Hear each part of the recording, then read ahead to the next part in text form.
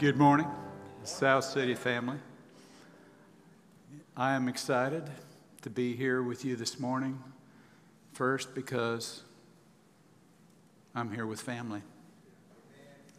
I'm thankful. I have also special family here this morning. I know I saw my sweet granddaughter, Jordan, this morning. Glad that she's here. You're my family. And Jordan is also my sister in Christ, as well as my granddaughter. So I'm thankful that we are brothers and sisters in Jesus.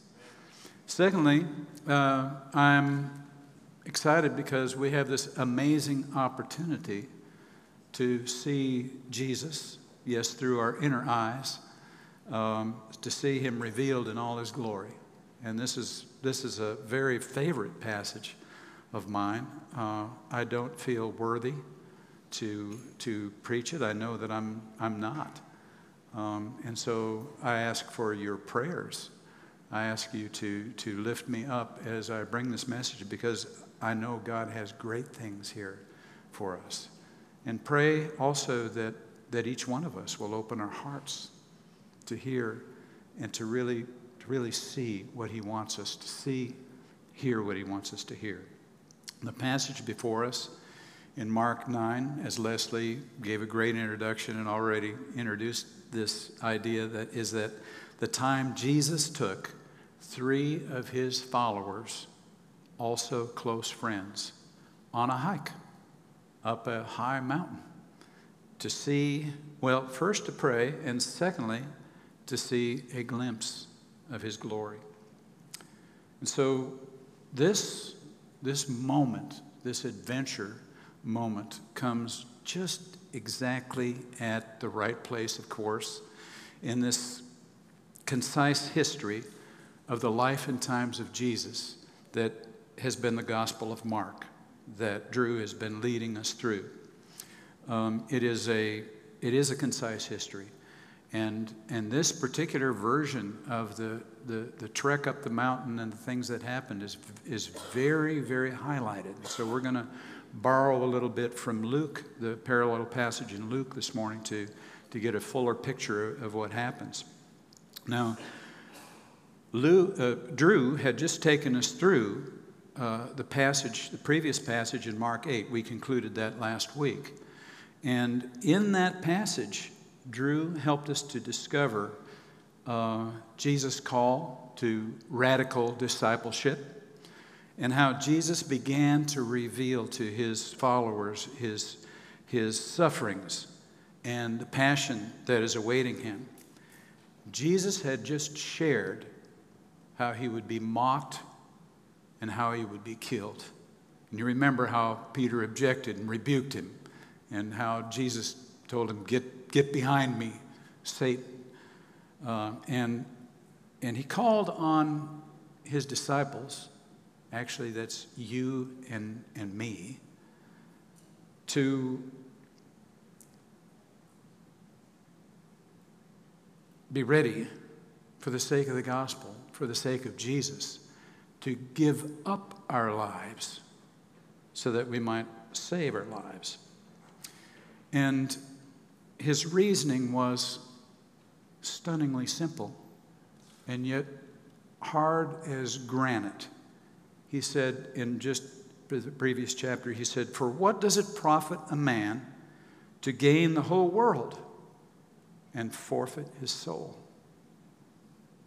For what can a man give in return for his soul?" And having said that there's no gain without sacrifice, that there's a great price to pay, and that this is very, very costly, the question might rise, well, then what, after all, is the gain? What is there to gain? What is that promise, that promised gain? And I think that's why we have this little first word here in the first chapter, the next chapter 9, chapter 9 of Mark, this little first word, "and" in the English, and in the Greek, the word is kai. And this tiny word connects all that we had just seen in that call to radical discipleship, how we are called to take up our cross, to deny ourselves, take up our cross, and follow Jesus. It's tying all of that with something glorious, something amazing, something wonderful, something beautiful that maybe our eyes have never seen. And it's the glory that Jesus is about to reveal of himself. And it is being presented in this context of suffering, in this context of why we need to go through this dark tunnel to reach the light ahead. It is totally worth following Jesus into who knows what adventures await. Adventures like maybe going on a hike with the Master up a mountain on a beautiful spring day. So in verse 1, we read, and tying everything together. And he said to them, truly, I say to you, there are some standing here who will not taste death until they see the kingdom of God after it has come with power. Now, surely this got their attention. Wait a minute. So it's not all gloom and doom. It's not all loss and sacrifice. There's something beautiful ahead, something filled with glory. There's a kingdom awaiting, a kingdom with power, where there will be great joy. And the words for me, in this moment, come to mind of the Lord's Prayer, that we pray almost like checking the box. Yet the words are so powerful as we end the Lord's Prayer. For thine is the kingdom and the power and the glory forever. Amen. And actually, amen is the next word. Because when Jesus says truly, in the Greek, the word is amen. Amen. That's like, listen up. This is Jesus speaking with absolute assurance, absolute authority, and this is not subject to change or doubt. As Daryl led us in song this morning. His promise is yes and amen. Nothing he says. Everything he has said, everything he will say will be fulfilled. So he said it, and that settles it. There is a pearl of great price, worth more than the whole world. And in the light of setting aside that which is old and walking in what is new, which is our call to discipleship, it is worth, this pearl of great price, whose name is Jesus, is worth more than everything you and I could possibly gain through our unredeemed nature. More than the world. Have you had a glimpse of him? Do you know him? Do you know Jesus? If not, neither the good news of the gospel nor his call to be a disciple can make any sense at all. I hope that the Lord will open your eyes if you haven't seen him. If you haven't heard from him, it'll be his grace operating right now, opening your heart to see the truth, to see the opportunity here before you. What did Jesus mean when he said, you will see the kingdom come with power? Well, only 3 of them would find out. Until then, those 3, Peter, James, and John, who he's about to call, and the rest of the disciples probably think that the kingdom means that these Roman occupiers are going to be moved out of the land and that their beloved Messiah will set up the kingdom in their beloved Israel. And that's their idea, perhaps, of what it means for the kingdom to come in power. What he really meant was that they would see a glimpse, a quick view of his true glory. And the truth here, I think, is that nothing so characterized so characterizes the kingdom as the king himself. A glimpse of the king is a glimpse of the kingdom. Earlier, he had tangled with the Pharisees, who had all of these objections, who opposed everything he said, everything he did. And they were claiming the miracles that he was doing was by the power of Beelzebub. And he spoke to them saying, but if it is by the Spirit of God that I cast out demons, then the kingdom of God has come upon you in my person. To see the king is to see the kingdom. So he said, yes, some of you standing here will see the kingdom of God come with power.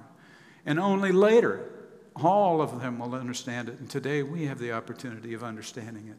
But at that time, what did it mean to all of them? But crickets. They didn't know.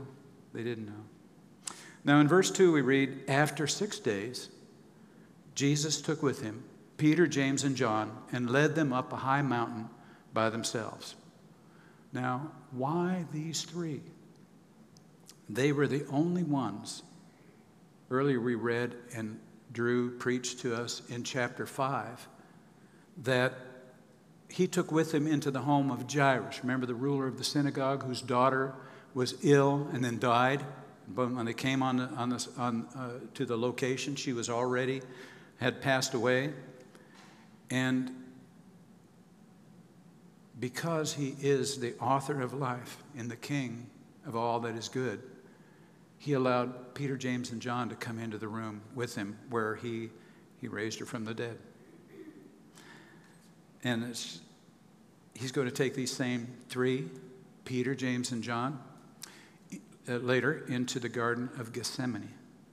He's going to take them off into that lonely, dark place where he fell down on his face before the Father, and he asked if the cup of suffering would pass from him.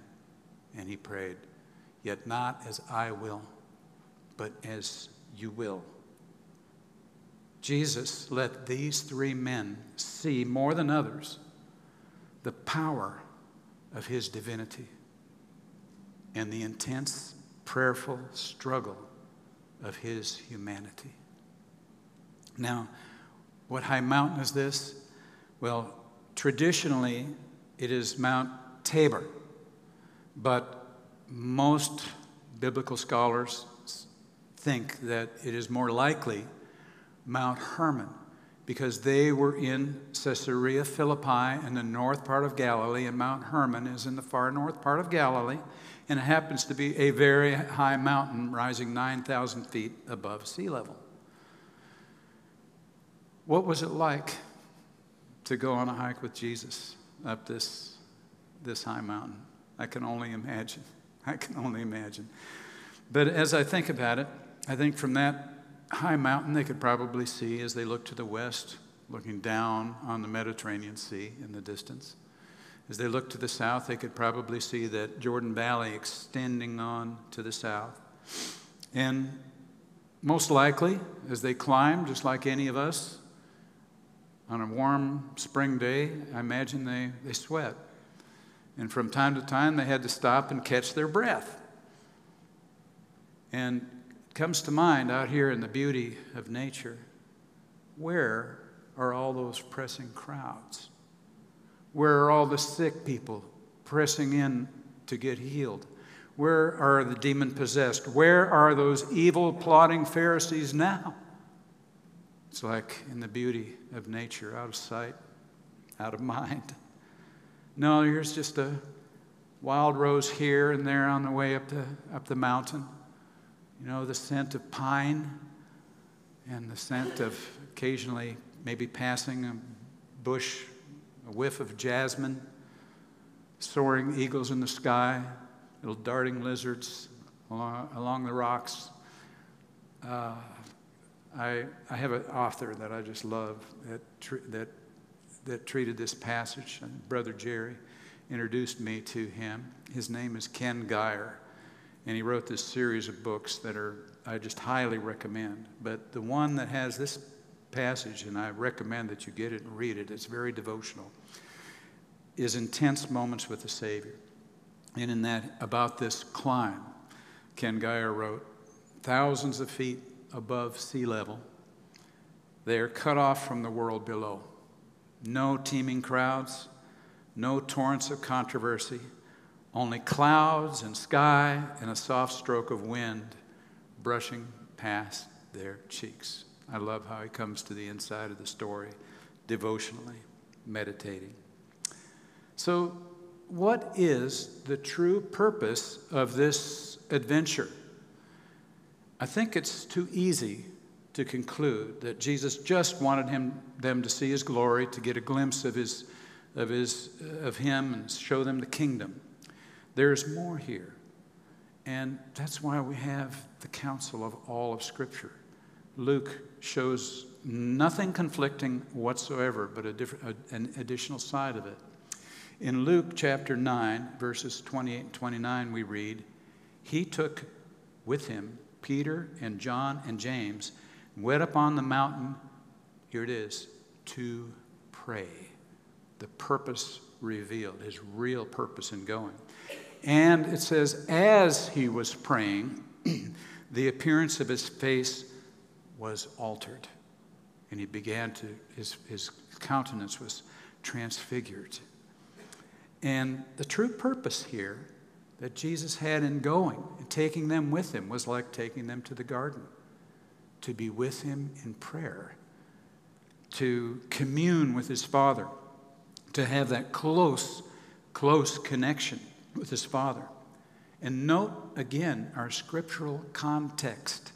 He had just foretold of his sufferings, the mocking and shame, being treated as a criminal, being tortured, being buried, and yes, resurrected.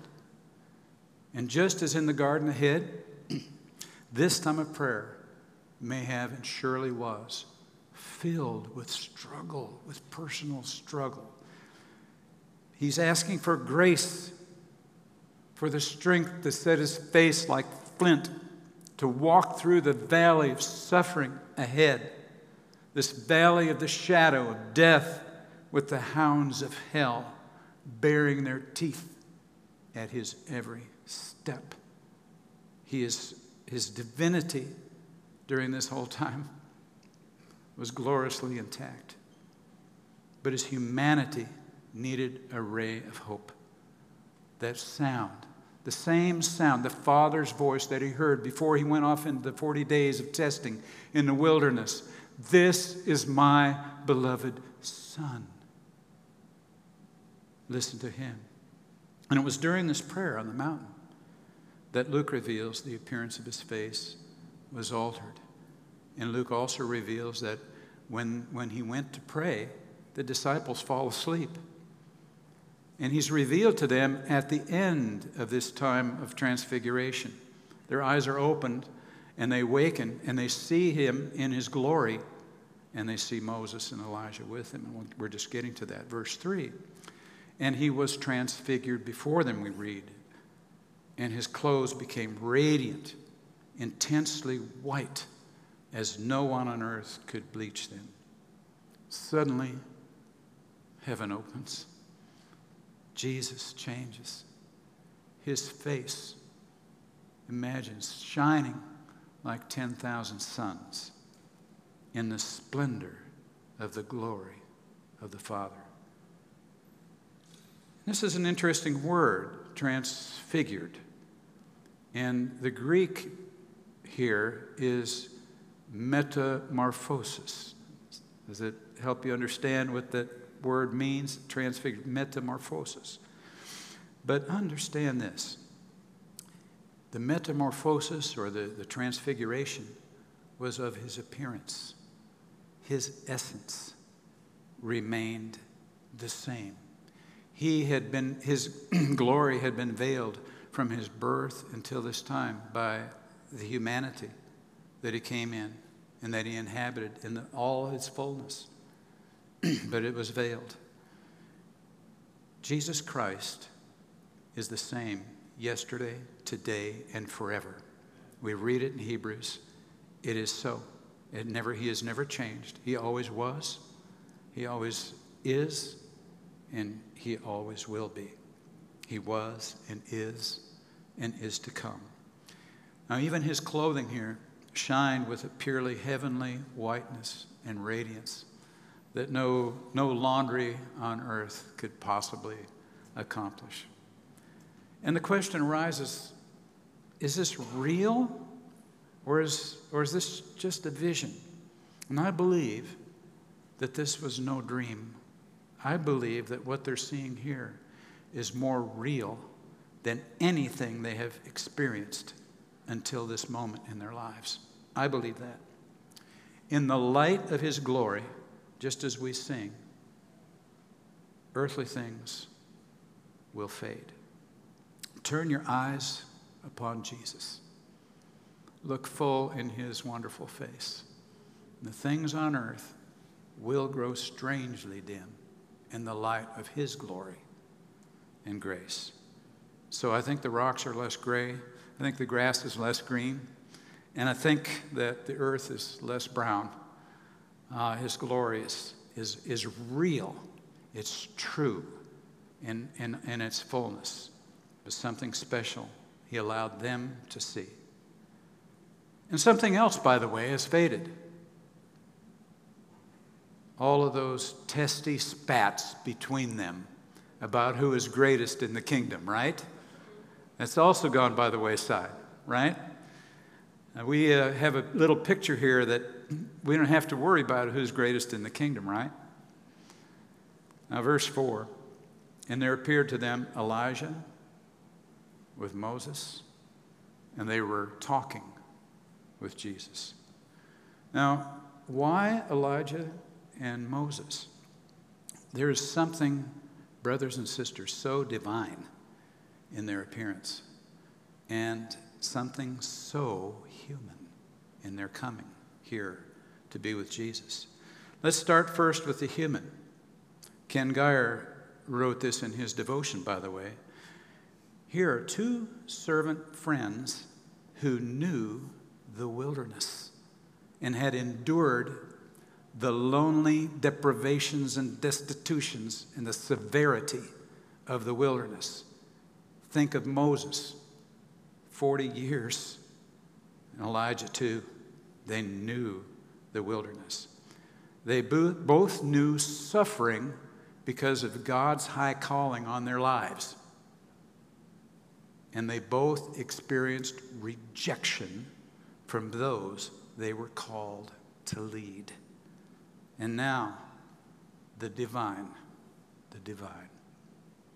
Here are two servant friends, each of whom had a high calling from God. Moses was the one through whom God gave the law epitomized in the Ten Commandments to all of humankind. To this day, thank the good Lord in heaven, it is still the foundation of Western civilization. We say there are cracks in our foundations. Well, you know something? There will never be a crack in this foundation. Never. The only question is, are we still on that foundation? No, we're not so on that foundation as we once were. But there are cracks in our foundations, but never a crack in this one. It's there forever. Now, not only is it the foundation of Western civilization, it happens to be, according to Scripture, that tutor, that teacher that leads us to Christ. Romans 3:19, I need to quote here. Now we know, Paul wrote, that whatever the law says, it speaks to those who are under the law, so that every mouth may be stopped and the whole world may be held accountable to God. We also have here Elijah, as Moses brought the law. Elijah was the one through whom God ordained the ministry of the prophets, each one of whom, and on every page of their writings, spoke of the Messiah who would come. To this day, the hundreds of prophecies of every aspect of Jesus' birth, life, ministry, death, and resurrection are written many centuries before their fulfillment. And because of this, the prophecies underscore the veracity of the written word as well as the living word, our Lord Jesus Christ, King of kings, Lord of lords, who was, is, and is to come. Now, Moses, by the law, led each of us to know our need, that we are lost in sin. Elijah and the prophets testified of the one who would fill that need. I don't think anybody led more people to Christ than Moses and Elijah. And I think that's why they're standing here with Jesus Christ. Moses through the law, showing our need, and Elijah, head of the prophets, who showed all of the aspects of who Jesus would be when he came. Remember how after Jesus' resurrection that he would open the hearts of two disciples on the road to Emmaus? And he said to them in Luke 24, "These are my words that I spoke to you while I was still with you, that everything written about me in the law of Moses and the prophets and the Psalms must be fulfilled." Now listen, he who presented himself as the fulfillment of the law and the prophets is standing between the greatest lawgiver and the greatest prophet. And just what were they discussing? Again, Luke reveals to us, behold, he writes in Luke 30:31, 9, Luke chapter 9, 30 and 31, behold, two men were talking with him, Moses and Elijah, who appeared in glory and spoke of his departure, which he was about to accomplish at Jerusalem. Now, interestingly, the Greek word under departure that Luke uses in the Greek is exodus. Just like that. The Greek word is exodus. Listen, the Jewish people think back to the time of the Exodus and their trek through the wilderness to the promised land. No Exodus, no promised land. Hard as it was to follow Moses out, right? No Exodus, no promised land. In this case, no cross, no crown. As Drew taught us last week, by the way, from that passage in chapter 8. Jesus, through his death on a cross, would accomplish his exodus from the land of slavery and sin, and having gone through the harsh wilderness of this world, he would enter a promised land where he will sit as King of Kings and rule at the right hand of his Father forever and ever. The cross must come, though, before the crown. Just as he had prayed, struggled in prayer, so went his discussion here on the Mount of Transfiguration with Moses and Elijah. The heart and core of the Transfiguration is the cross. The heart and core of Jesus' glory here is the cross. The context remains. Verses 5 through 8, moving us more quickly toward the conclusion. And Peter said to Jesus, "Rabbi, it is good that we are here." Leslie just shared earlier. You think? It's good that we're here, right? Let us make 3 tents, one for you, one for Moses, one for Elijah. For he did not know what to say, for they were terrified. And a cloud overshadowed them. A voice came out of the cloud. "This is my beloved Son. Listen to him." And suddenly, looking around, they no longer saw anyone with them but Jesus only. Now, we had heard that under the law, every mouth would be stopped. I just read that to you. But that was kind of difficult for one of the disciples. Thankfully, we read here that he did not know what to say, for they were terrified. This is my beloved Son. Again, these are the same words that comforted Jesus before he went into the wilderness. When the Father says, listen to him, he's not just speaking, of course, to these three disciples. He's speaking to each one of us. Speaking to me, speaking to you. Listen to him. Now, truly, friends, if we really hear him, if we were to see the Father or our Lord Jesus in all his glory, would not our reaction be the same as theirs? I know that mine would, truly. Why? Because they knew they were sinners, just like each one of us. They knew their need. They knew their need. And I think that each one of us in that circumstance would fall on our face. And I think there would be no small amount of terror, because in my humanity, I'm so thankful that your family, you can forgive my foibles and faults.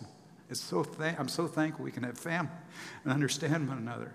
But the truth of the matter is that there isn't one of us that if we were to meet God and see his glory, that we wouldn't have a point of terror. The truth of the matter is that we need to consider carefully if we are ready to meet with the Holy God in our present condition. None of us knows the number of our days. They're a gift.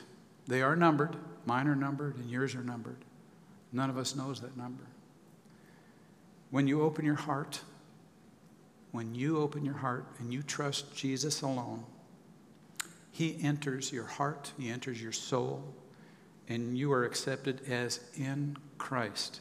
That means in the beloved. You're accepted before the Father when you're in Christ. If you are in the one of whom the Father says, this is my beloved Son, what do you have to fear? There is no greater acceptance. There is no greater forgiveness. There is no greater cleansing than to be in the beloved of the Father. And that's why I'm calling you today to open your heart.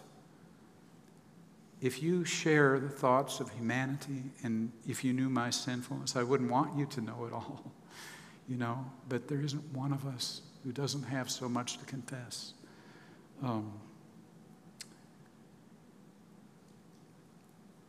If you have him, if you are in him, you are in full acceptance by the Father. And all who go in through that very narrow gate, whose name is Jesus. And who is Jesus. And this is the gospel of the kingdom. Actually, there is no other way. And so suddenly, the scriptures say, looking around, they no longer saw anyone with him but Jesus only. Now, in Matthew 17:6, there's another little addition to our story that I'll read to you. Matthew 17:6 tells us, when the disciples heard this, they fell on their faces, and yes, they were terrified. But Jesus came and touched them, saying, rise and have no fear. And when they lifted their eyes, they saw no one but Jesus only. And this is a wonderful moment, because when they raised their eyes, heard him say, have no fear, who did they see? Turn your eyes upon Jesus. Look full in his wonderful face. His perfect love for you led him to the cross, the subject of his discussion with Moses and Elijah. His perfect love for you led him to the cross of Calvary, so you can have no fear. because there he bore all your sins, all your faults, all your failures, and made it possible for you to have this place in the beloved. So turn your eyes upon Jesus. They and we are loved by the beloved Son. So rise up, and have no fear. Have no fear. Now, the conclusion, the last verses we'll read together. A couple more things to say to you before we conclude. Verses 9 through 13 we'll read together.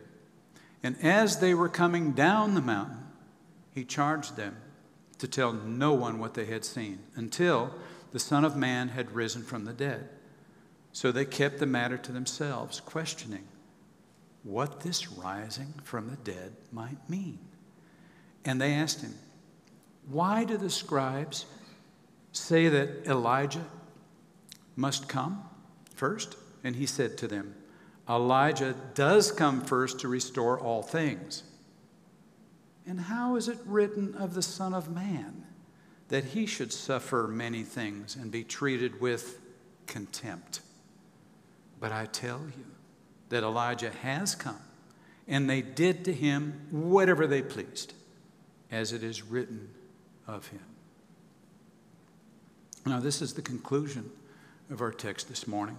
And I think there's just a couple things in it that I want to note to you. First, Peter, James, and John were to keep the transfiguration that they had seen of Jesus, or the glimpse of the true nature of their King, as a secret until after the resurrection. The Scripture tells us that they did that very thing. They kept it a secret. And the truth of the matter is here that they just did not understand fully what they had witnessed. They just didn't. Nor what it meant for Jesus to rise from the dead. The Scripture tells us that they were thinking it over and couldn't understand it. Therefore, they weren't ready to share it. And the others were not ready to receive it. And I'm afraid there are many such things, aren't there, that you and I are still not ready to grasp. And I want to say how patient and how gentle the Lord is. He knows that. He knows that. Secondly, they had just seen Elijah with Jesus, and they were wondering about the well-known words of Malachi, the last words that came before 400 years of silence. And they were these: Behold, I will send you Elijah the prophet before the great and awesome day of the Lord comes. It's in Malachi 4:5. Answer in answer, Jesus returns to the same theme of suffering. The context of the transfiguration is the theme of the cross. He prepares them to know God's purpose in his being mocked and tortured and murdered. And so when he tells them Elijah must come, and they did to him whatever they pleased, they understood he was speaking of John the Baptist. And it was given to John, you see, to fulfill this public role of Elijah, the public role of Elijah.